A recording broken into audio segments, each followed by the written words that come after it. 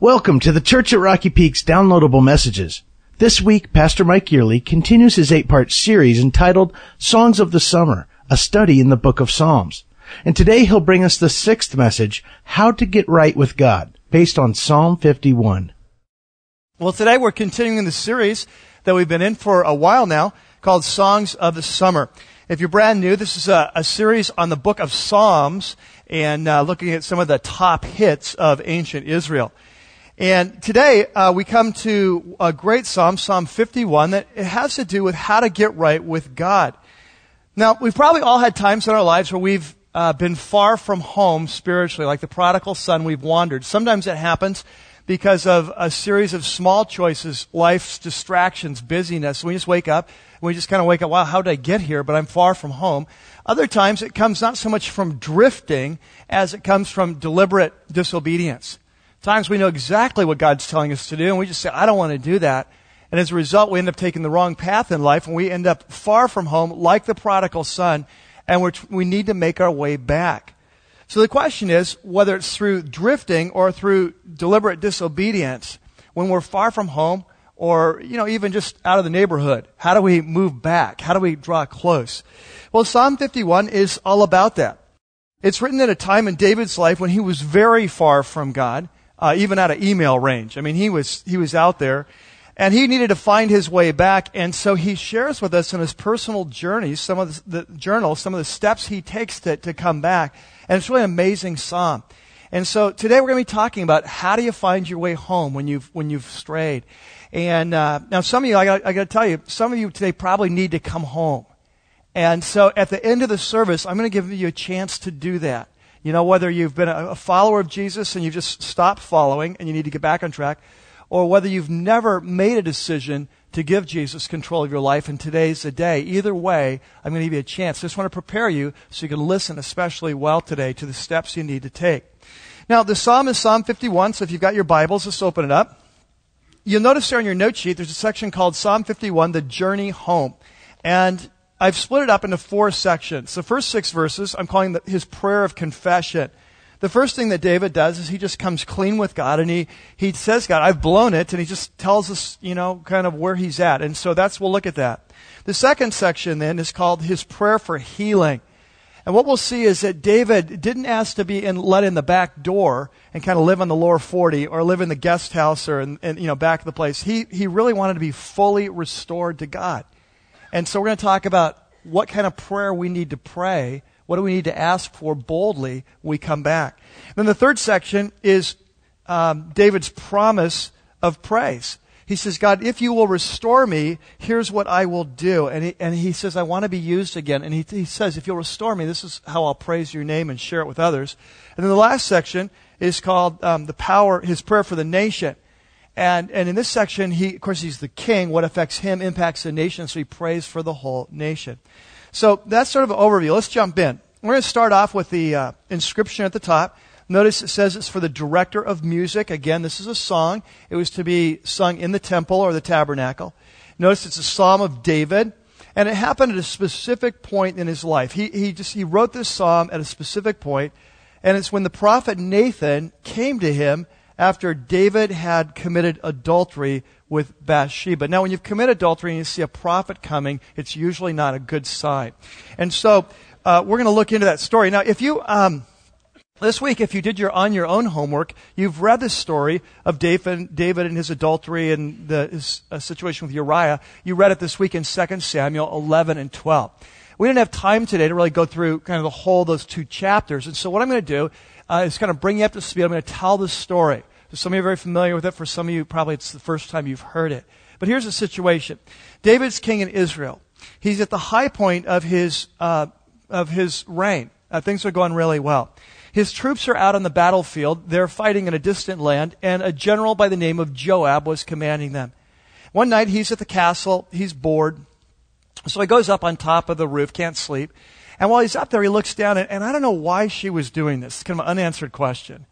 But there's this beautiful woman named Bathsheba taking a bath. And she's there obviously, naked. And so David looks, and he's pretty intrigued.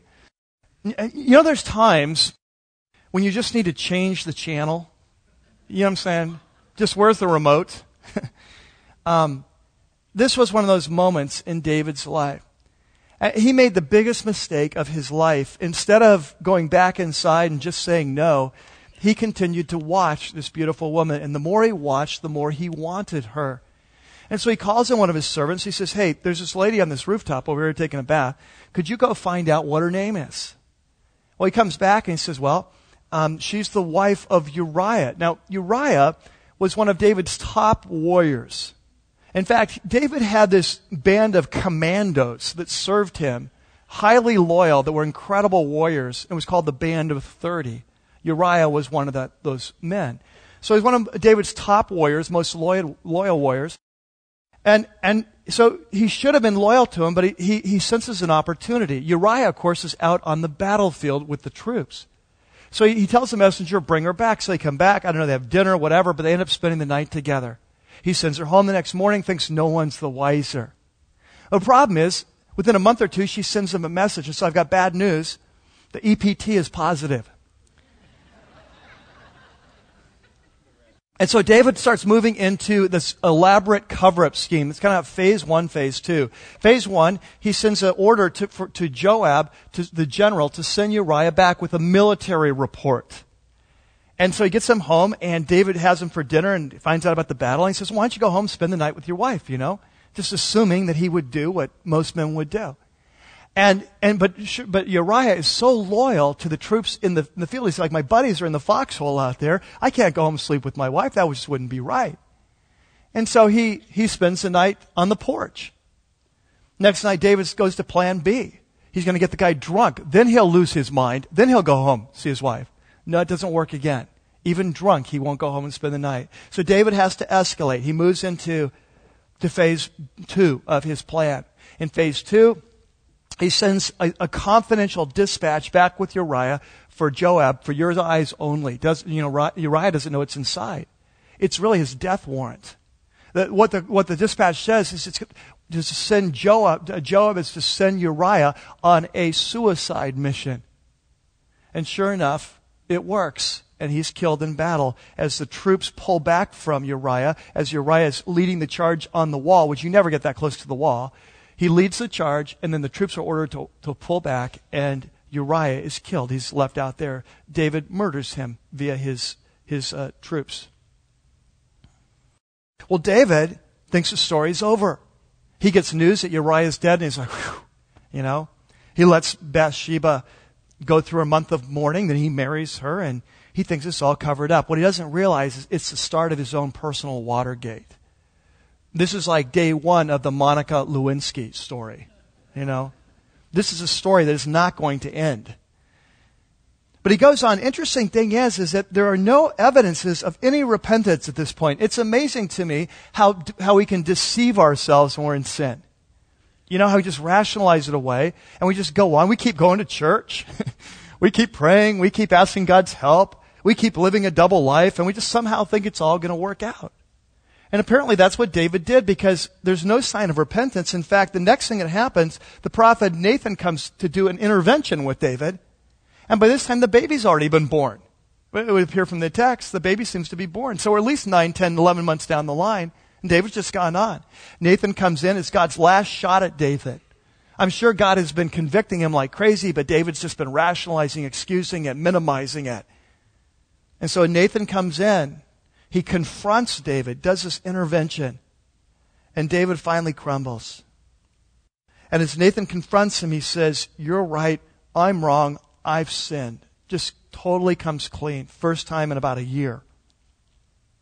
Well, the scripture says in 2 Samuel 12 that God forgave him at that instant, at that very moment.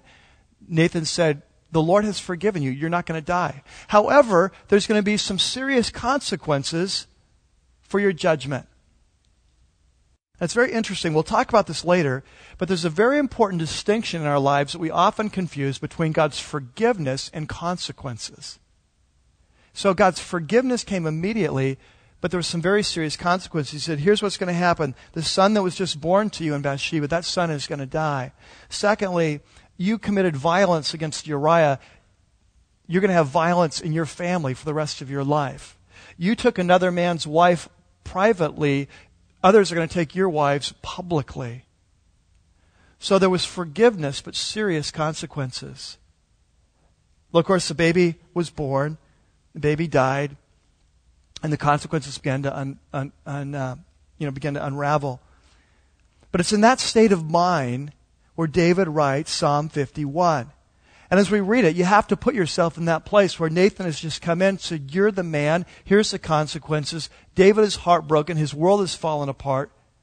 It's just hit the New York Times what happened. And what he thought was over was just beginning. And so in that state of mind, he writes Psalm 51. And let's go there now. Verse 1, have mercy on me, O God, according to your unfailing love.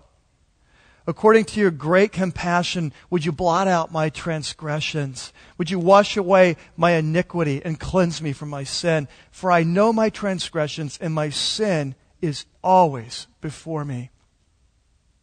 Let me ask you a question. I'm not looking for a show of hands here. In fact, I'd prefer it not. Have you ever done something really stupid that changed the whole direction of your life?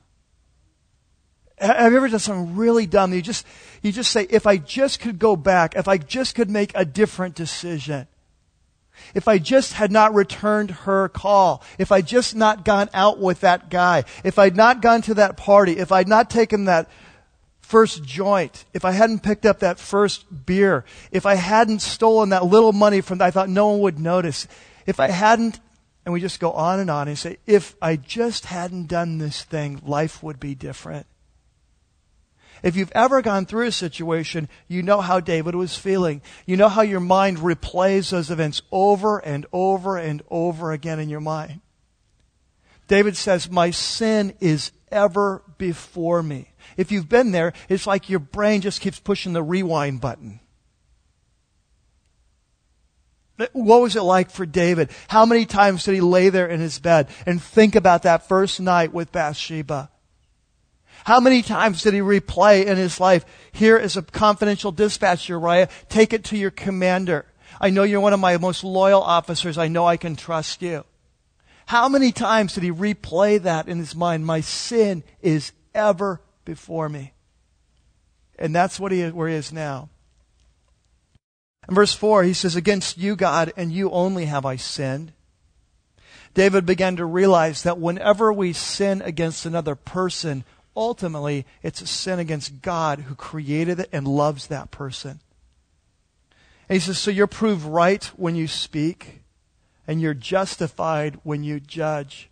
David realized that when Nathan came in and said, you're forgiven, David, but there is a sentence to be meted out, and here are the consequences. David realized that God was right and he was wrong. And he didn't complain. He didn't say it's not fair. He said, okay, you're right. We'll come back to that later. And then he says in verse 5, notice he doesn't blame it on anyone else. He doesn't say, I'm the king and I should be able to do what I want, or it was Bathsheba's fault. What was she doing out there anyway? He says in verse 5, he says, surely I was sinful at birth. This is my issue. Sinful from the time my mother conceived me. And God, surely you desire truth or faithfulness or loyalty in your inner parts. You're teaching me wisdom right now in the inner place. Your discipline is teaching me wisdom. And then in verse 7, he moves on this next section. In this section, he begins to pray. And it's his prayer for healing. And again, I want you to notice how bold he is. He doesn't ask to be let in the back door. He asks for God to fully restore him. That'll become important later. He says, God, cleanse me with hyssop. Hyssop was a small plant that they would use to sprinkle the blood when they'd do the sacrifices for forgiveness of sins. He says, God, I feel so dirty. Would you cleanse me with hyssop and I'll be clean? Wash me and I'll be whiter than snow. You know that feeling when you're off track spiritually and you just feel so dirty? You just like, God, I just need someone to cleanse my soul. Just wash me clean. Take out the spiritual hose me down. That's what he's saying. Number 8, verse 8. Let me hear joy and gladness. Let the bones that you have crushed rejoice. When we're far from home, sometimes because God loves us so much, He will bring great pain in our life. He will crush our bones. Not because he doesn't love us, but because he does. And only that crushing will bring us back. It requires that kind of pain to get our attention, to turn us around. It had been so long since David had joy in his life, so long since he had gladness. He'd had pleasure. But pleasure and joy are two different categories, aren't they? Boy, the joy is one thing, pleasure is a different. God wants to give us both joy and pleasure. David had chosen illicit pleasure, and the price he paid was joy. You see, when we choose pleasure over God's will, the price we pay is always our joy. It's always our gladness. So he calls out, God, it's been so long since I've experienced your joy, so long since I've experienced your gladness. Verse 9, God, would you hide your face from my sins? Would you blot out my iniquity? Would you take the white out and just kind of white out this chapter of my life? Create in me a pure heart, O God. Renew a steadfast spirit within me. You know, many times when we walk away from God, we think that we can walk away from God and still remain basically the same person. In other words, that, yeah, I'm doing a wrong thing, but I'm really a right person. I'm just kind of acting out of character at the moment. You'll hear this oftentimes. Have you ever said this about someone? I don't get it. It's like he's not even himself anymore. It's like she's not even herself anymore. It's not the old person I used to know. Well, guess what? You're absolutely right. They're not the person you used to know. They have changed. Our self is a moving target. Your self is a response of all the choices you've made. And guess what? When we make wrong choices in our life, our self morphs. It changes. We become a different person. Have you ever known someone who is really sensitive, connected with God, loving people, and they begin to walk down the wrong path? And guess what happens? You watch how they become insensitive to people, self-centered, irritable. It happens, doesn't it? It changes. As we choose the wrong, we change in the process. David realized he needed a new heart. His heart was bad. His heart had gone bad. And so he says, create in me a pure heart. Renew a steadfast spirit. I'm steady on God's will. Don't cast me away from your presence. Don't take your Holy Spirit from me. He'd watch what happened to King Saul. King Saul, his predecessor, had walked away from God, and God said, okay, I'm removing my spirit from your life. And his life had fallen apart. David had had front row seats on that. David played the harp for him while that was going on. He said, oh, I don't want that to happen. God, don't leave me. I don't want to be out there on my own. God, whatever you do, don't take your Holy Spirit from my life. Please, God. And then he says, restore to me the joy of your salvation. Grant me a willing spirit. In other words, willing to do your will to sustain me. And so that's his prayer as he calls out for God for full restoration. Now, the next section is his promise of praise. And basically in this section, he says, God, if you will heal me like this, I will give you praise. I so much want to be used again to touch other lives like I used to be. He says in verse 13, then I will teach transgressors your ways, and sinners will turn back to you. God, save me from blood guilt. That's murder of Uriah. Save me from blood guilt. The God who saves me, and my tongue will sing of your righteousness. O Lord, open my lips, and my mouth will declare your praise. You come through for me, heal me. I'll share it with others so that others can grow through my experience. And then a couple of very important verses, verses 16 and 17. David says that when we come back to God, it's very important that when we come back to Him, we don't try to buy Him off. And so he says in verse 16, he says, you do not delight in sacrifice, or I would bring it. You do not take pleasure in burnt offerings. The sacrifices of God are a broken spirit, a broken and contrite heart, O God, you will not despise. What's God looking for when we come back? Well, in those days, the Israelites often mistake. They always thought, oh, God, obviously, I want to get right with God. I need to give sacrifices. And so they'd bring these sacrifices, very expensive sacrifices. You know, bulls are expensive. You know, ever try to buy one? You know, it's like, hey, you know, they're very expensive. And so they'd come back to God. Now, they didn't want to obey the God. They just wanted to get Him back on their side.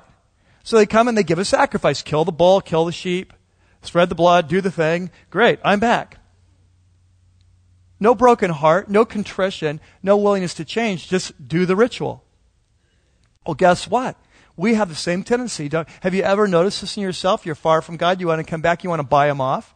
No, we don't kill bulls. What we do is we'll say things like, well, God, I'll say these prayers. I'll go to confessional. Live like hell, go to confessional. If you're from a Catholic background, you know how this works. It's like, well, I'll say a certain amount of Hail Marys or Our Fathers, right? You kind of buy God off. Hey, Protestants, we have our own ways. We just do it differently. We have our own ways, We'll work with junior high, whatever. Yeah. Financially, let me cut a check, right? That's what God really wants. God's after my money. All the TV preachers say that. Let me cut him a check. And so in our own ways, we come back and we don't want to obey. We don't want to do what God asks. We want to buy him off. And he says, hey, God, I know that you're not into the sacrifice thing. What you want is a broken and a contrite heart. We talk about breaking a horse in. I'm going to break the horse. Of course, you don't want to break the spirit. You want to break the will, right? Because once you've broken the will, then the horse and rider can be in this beautiful partnership. It's amazing. And what David has recognized is we need to have a broken will in our lives. That everyone needs to come to a place where our will is broken to where Jesus can ride us. There'll be this partnership with him in the saddle of our lives. And so he says that's what God's after. God's after a brokenness. He's after contrition. He's after open hands to say, God, I'm willing to do whatever you want me to do. That's what God honors. And then this last section is his prayer for the people. And of course, he's king, and so he prays that in your good pleasure, God, make Zion prosper. Zion's another word for Jerusalem. Build up the walls of Jerusalem. That's where we're defensible. And then there will be righteous sacrifices. Not like the sacrifices just talked about that were phony to buy God off. Then there'll be righteous sacrifices. Whole burnt offerings to delight you. And then bulls will be offered on your altar. And so there it is. Psalm 51, written by David at a time in his life was falling apart, trying to find his way home. And along the way, he gives us some great markers for the trail. Here's the steps you need to take. So let's jump in. Let's talk about how to get back on track when you're far from home. Number one, start with a true confession. The first thing we need to do if we want to get back on track with God, and it doesn't matter whether it's you've just kind of blown it recently or you've been away from God for 30 years. It doesn't really matter. The first step we need to do, we start with a true confession. Now you say, what's a true confession? A true confession is an honest statement of the facts about who I am and what I've done. It's no excuses. It's no minimizing. It's no rationalization. It's no blame. It's that, God, you're right. I'm wrong. Here's what I've done. It's just an honest statement about what has happened. And this is not always easy to do. As human beings, we have a tremendous capacity for self-deception. And so what happens oftentimes, we start coming back to God. We don't really want to come back just honestly. We want to come back, but we come back with like a partial confession. You see this in David. I pointed it out. I mean, he has these amazing sins, really sordid tale, and yet he lives as if life just goes on for the next 9-10 months. Now, how did he live with himself? Well, I'm sure he did it like this. Well, I'm the king.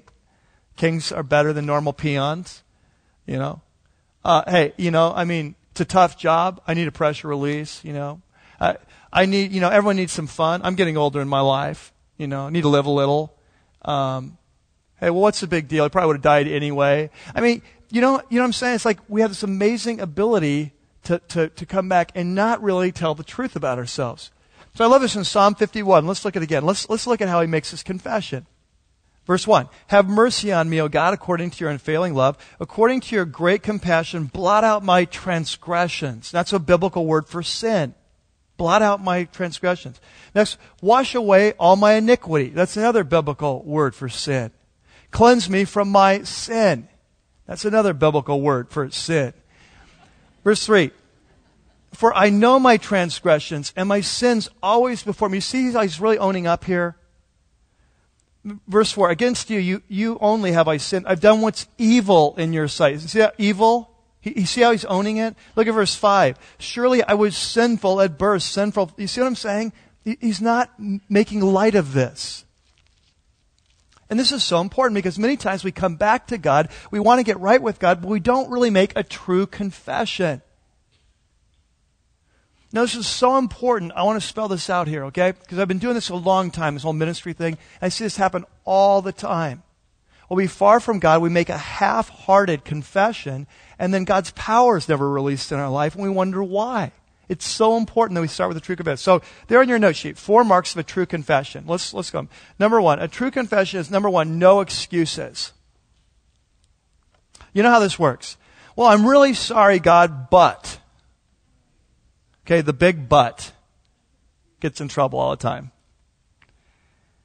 You know, I didn't realize. I couldn't help it. It was just too hard. I didn't know.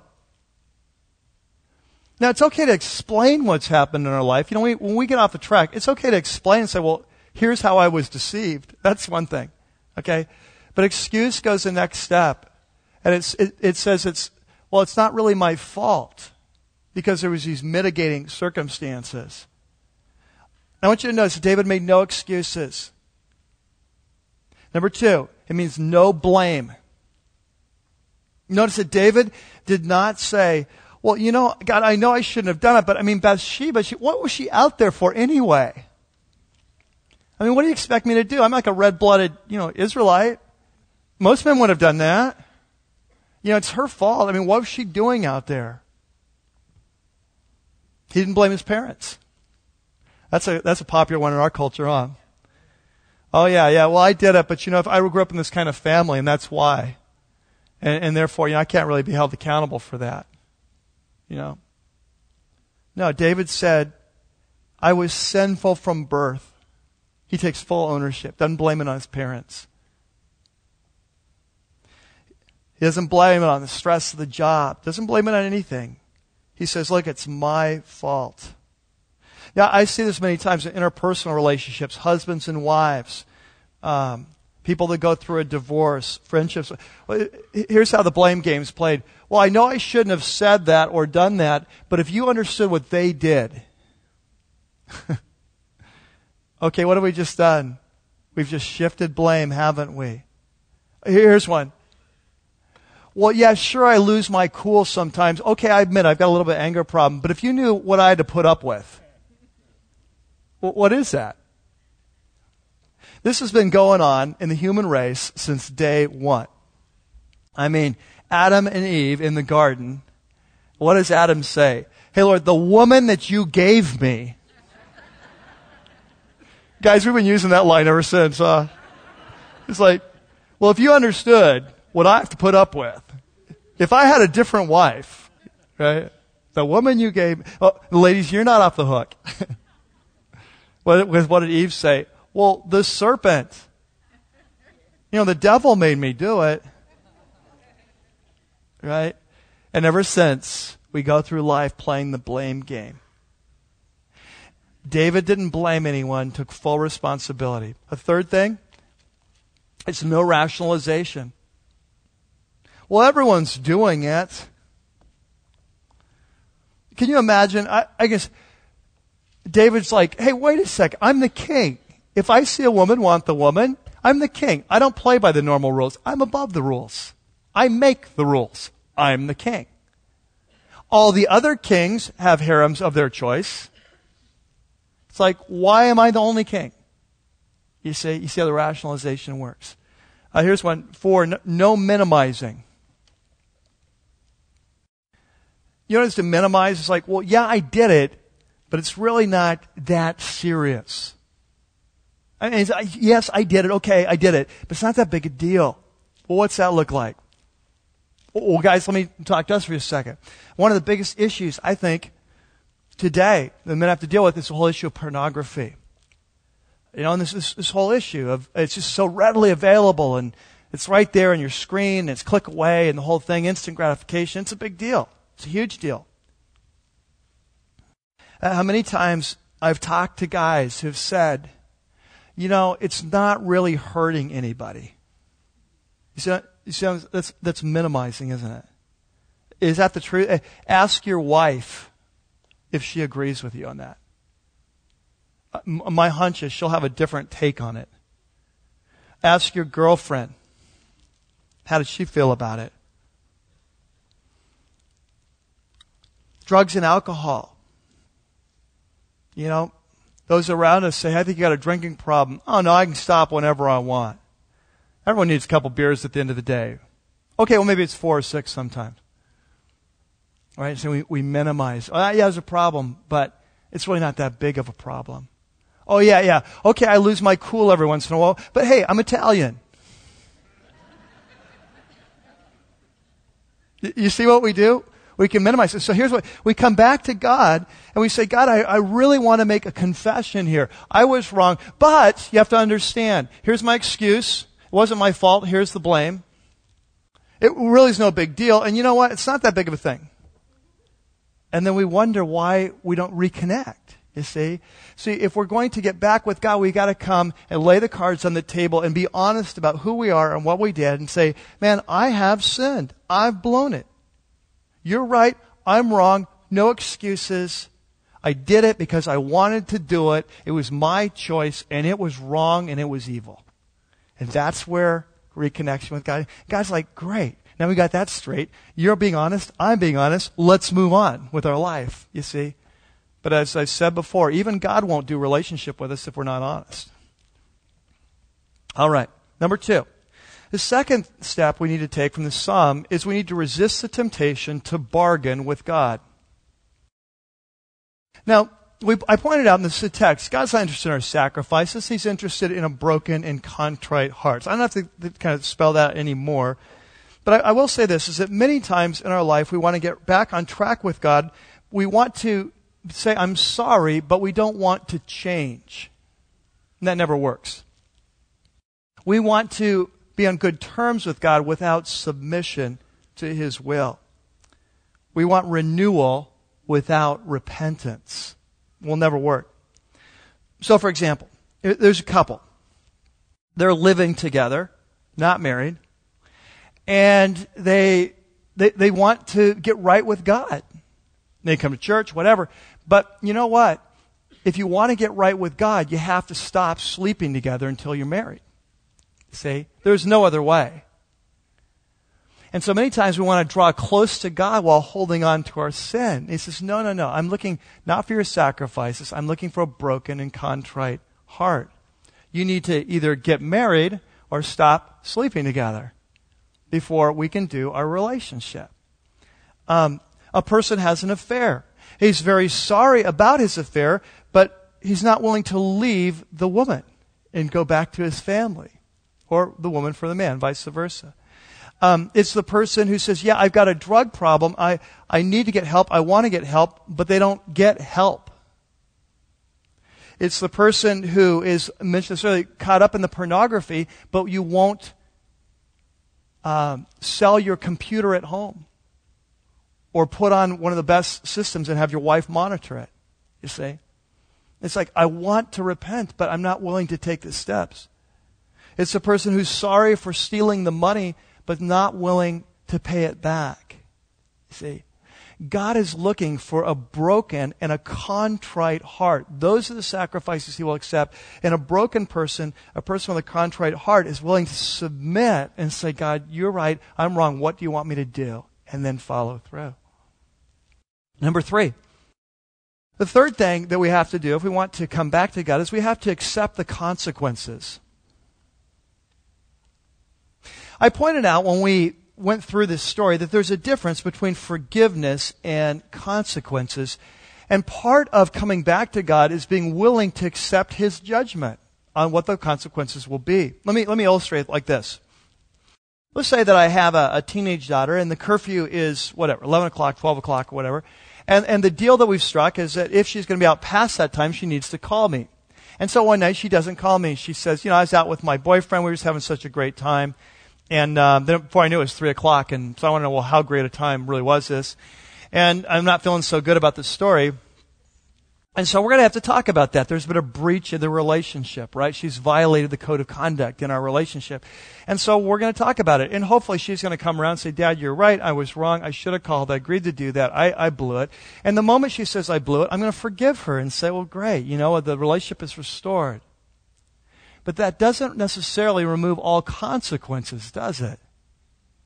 Like there may be consequences, like she may be put on restriction, or maybe limit her car usage, or maybe you don't go out for a week, or even whatever the deal is. But there's a difference between forgiveness, which has to do with the internal integrity of the relationship, and consequences, which has to do with the results of our choices. And David understood that difference. And so when he came back to God, if you look at Psalm 51 and verse 4, he says, "Against you and you only have I sinned, God, and done what is evil in your sight, so that you are proved right when you speak, and you're justified when you judge." Now, what is he talking about? He's talking about when Nathan came in and said, okay, what you did was wrong. God's forgiven you, but there are consequences, serious consequences, and he laid them out, right? The baby's going to die. You're going to have violence in your family. Others are going to take your wife. Well, there's consequences. And David at that point didn't say, wait a second. That's not fair. Who do you think you are? That's too high a price to pay. What David said is, you are proved right when you speak and justified when you judge. He accepted the sentence meted out. You see that? And it's so important for us when we come back to God after being away. Sometimes there will be consequences, and we just don't get this. You know, it's the guy who leaves his family, he comes back to God, he repents again, and then he expects that God will automatically give his family back. It's like, maybe, maybe not. It's the guy who's been a heavy drinker his whole life. He repents and comes to Jesus, and his past is forgiven. In an instant, does God promise he'll heal his liver? Not necessarily. Sometimes yes, sometimes no.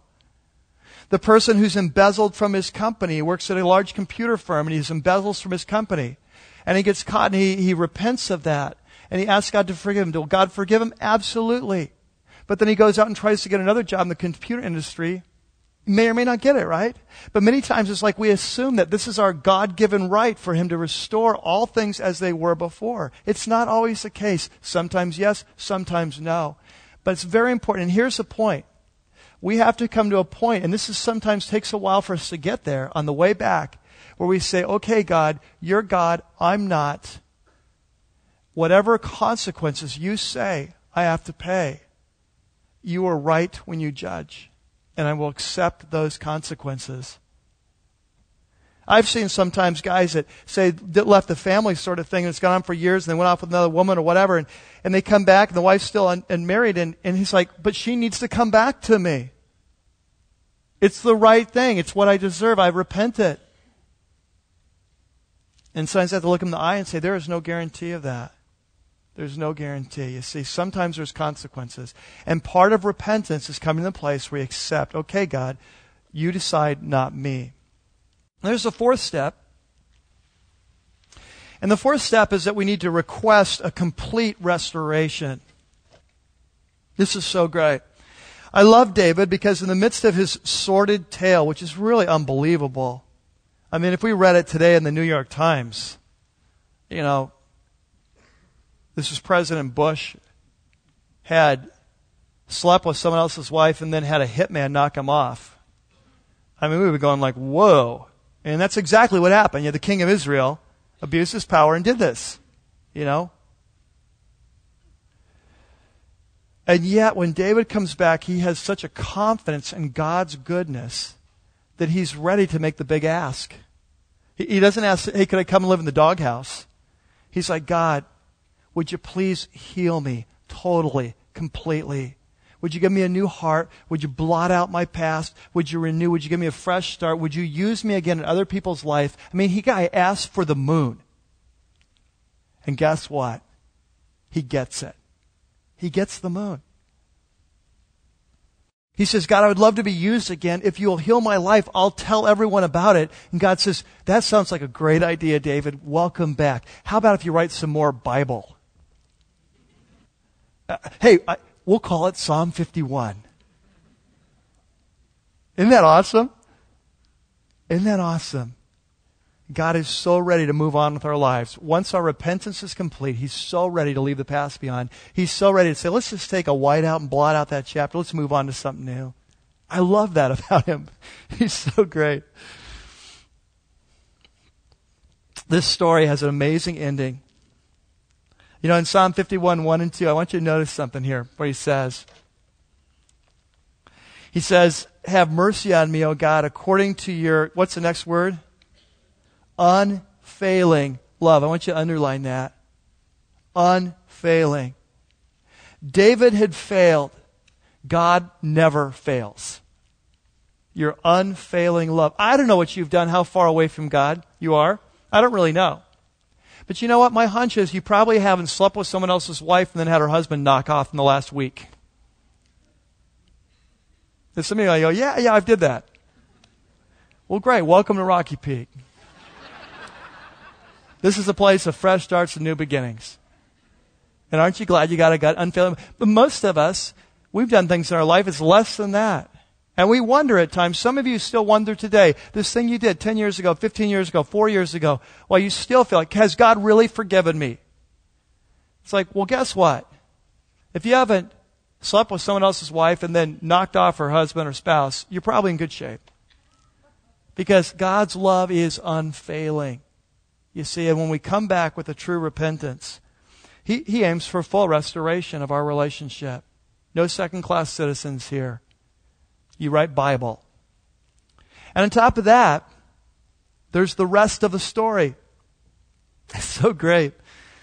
You know, so David, he has Uriah knocked off, and after a month he marries Bathsheba to kind of cover up things. And they have this son, and as you know, God said the son would die, and the son dies. But here's the rest of the story. You know, David had several wives, and so he had several heirs to the throne. But the next little boy that was born to David and Bathsheba, they named him Solomon. And the scripture says in 2 Samuel 12 that the Lord loved him. Oh, how much did he love him?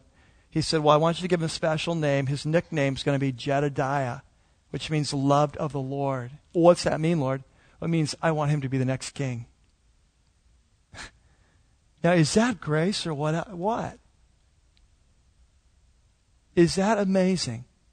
You knock off a guy, take his wife, and through that union, God gives the next king when he could have had several heirs.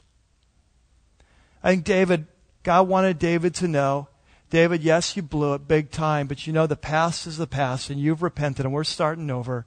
And to show you that, I'm going to bless this little boy and put more out my love on him in a special way. You know, some of you here have gone through divorces that never should have happened. And it eats you up. You left your spouse for whatever reason. You never should have. You know that now. A million times you've gone back and said, if I had to do it again, I would have stayed. I would have made it work. But in the meantime, you've gotten remarried. And there's a deep question in your heart. Can God really bless this relationship? Because I never should have been married in the first place. I want the story of Jedediah to be your story. That the moment we come back and say, I was wrong, I never should have left, this is wrong, God comes and He's going to say to you what He said to David. David, I want you to love your wife. Yes, you never should have married her, that's true. But from this point on, we're starting on, I want you to love your wife, and I'm going to bless your family. Let's move on. You see. Isn't that great? Amazing God we serve. Let's pray together. While your heads are bowed and your eyes are closed, I want to give you a chance to come home today. I told you at the beginning, some of you have made a commitment to Christ before, but you've not really been letting Him lead your life. You've been living a double life, and it's time for you to come home. And I've laid out today, here's how you do it. You make an honest, true confession. Stop making excuses. Stop rationalizing. You tell it like it is.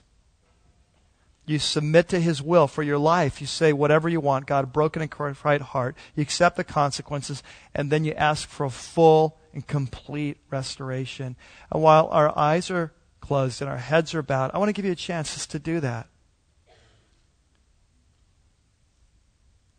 And there's others of us here that you've been coming to Rocky Peak a while, perhaps, and you've been watching and listening, and Something's happening in your heart. You know that something's real here, that somehow God is here in a unique way, and you're experiencing that, but you've never really given your life to Christ. It's not that you don't believe. You believe that He's who He claimed to be. You know the facts of His death for you on the cross and how He died for your sins and He rose from the dead. You get all that, but you've never had a point in time where you've asked Jesus to come in and to forgive you personally for your sins that are ever before you. And you've never asked Him to create in you a pure heart and give you the joy of His salvation. To come in and take over your life and be your leader. And today I want to give you a chance to do that. I'm going to say a simple prayer right now while our heads are bowed. And if this is the desire of your heart, then just pray along with me in your mind as I pray. Dear Jesus, I want to come home. I ask you to forgive my sins, to create in me a pure heart, to give me your salvation so that I can spend forever with you.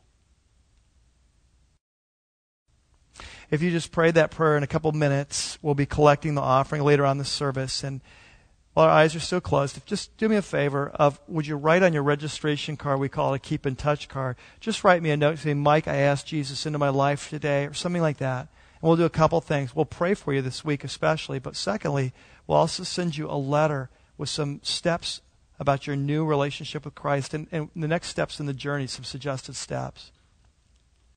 Father, as we come before you today as a congregation, we are so thankful that you died for us so that Psalms like this could be written and possible. We come now to you, Lord, to celebrate your death and resurrection, and we commit ourselves anew to follow you. Amen. I'm glad you're here today. Glad you came, and it's just exciting what God's doing here at Rocky Peak. Now, next week, we're going to be talking, the message is called Hardwired for Worship. And Jesus said that God is on the lookout, that He's searching for true worshipers. And the question is, are you that kind of person? What does it look like to be a true worshiper? So I'm real excited about the message. It's already done. It's in the bank. You know, it's ready to go. And so I'm excited. I hope you are. And I would like to see you back next week as we talk about what does it mean to worship God, be a worshiping community together. So we look at several of the Psalms where David talks about that. Have a great week. We'll see you next weekend.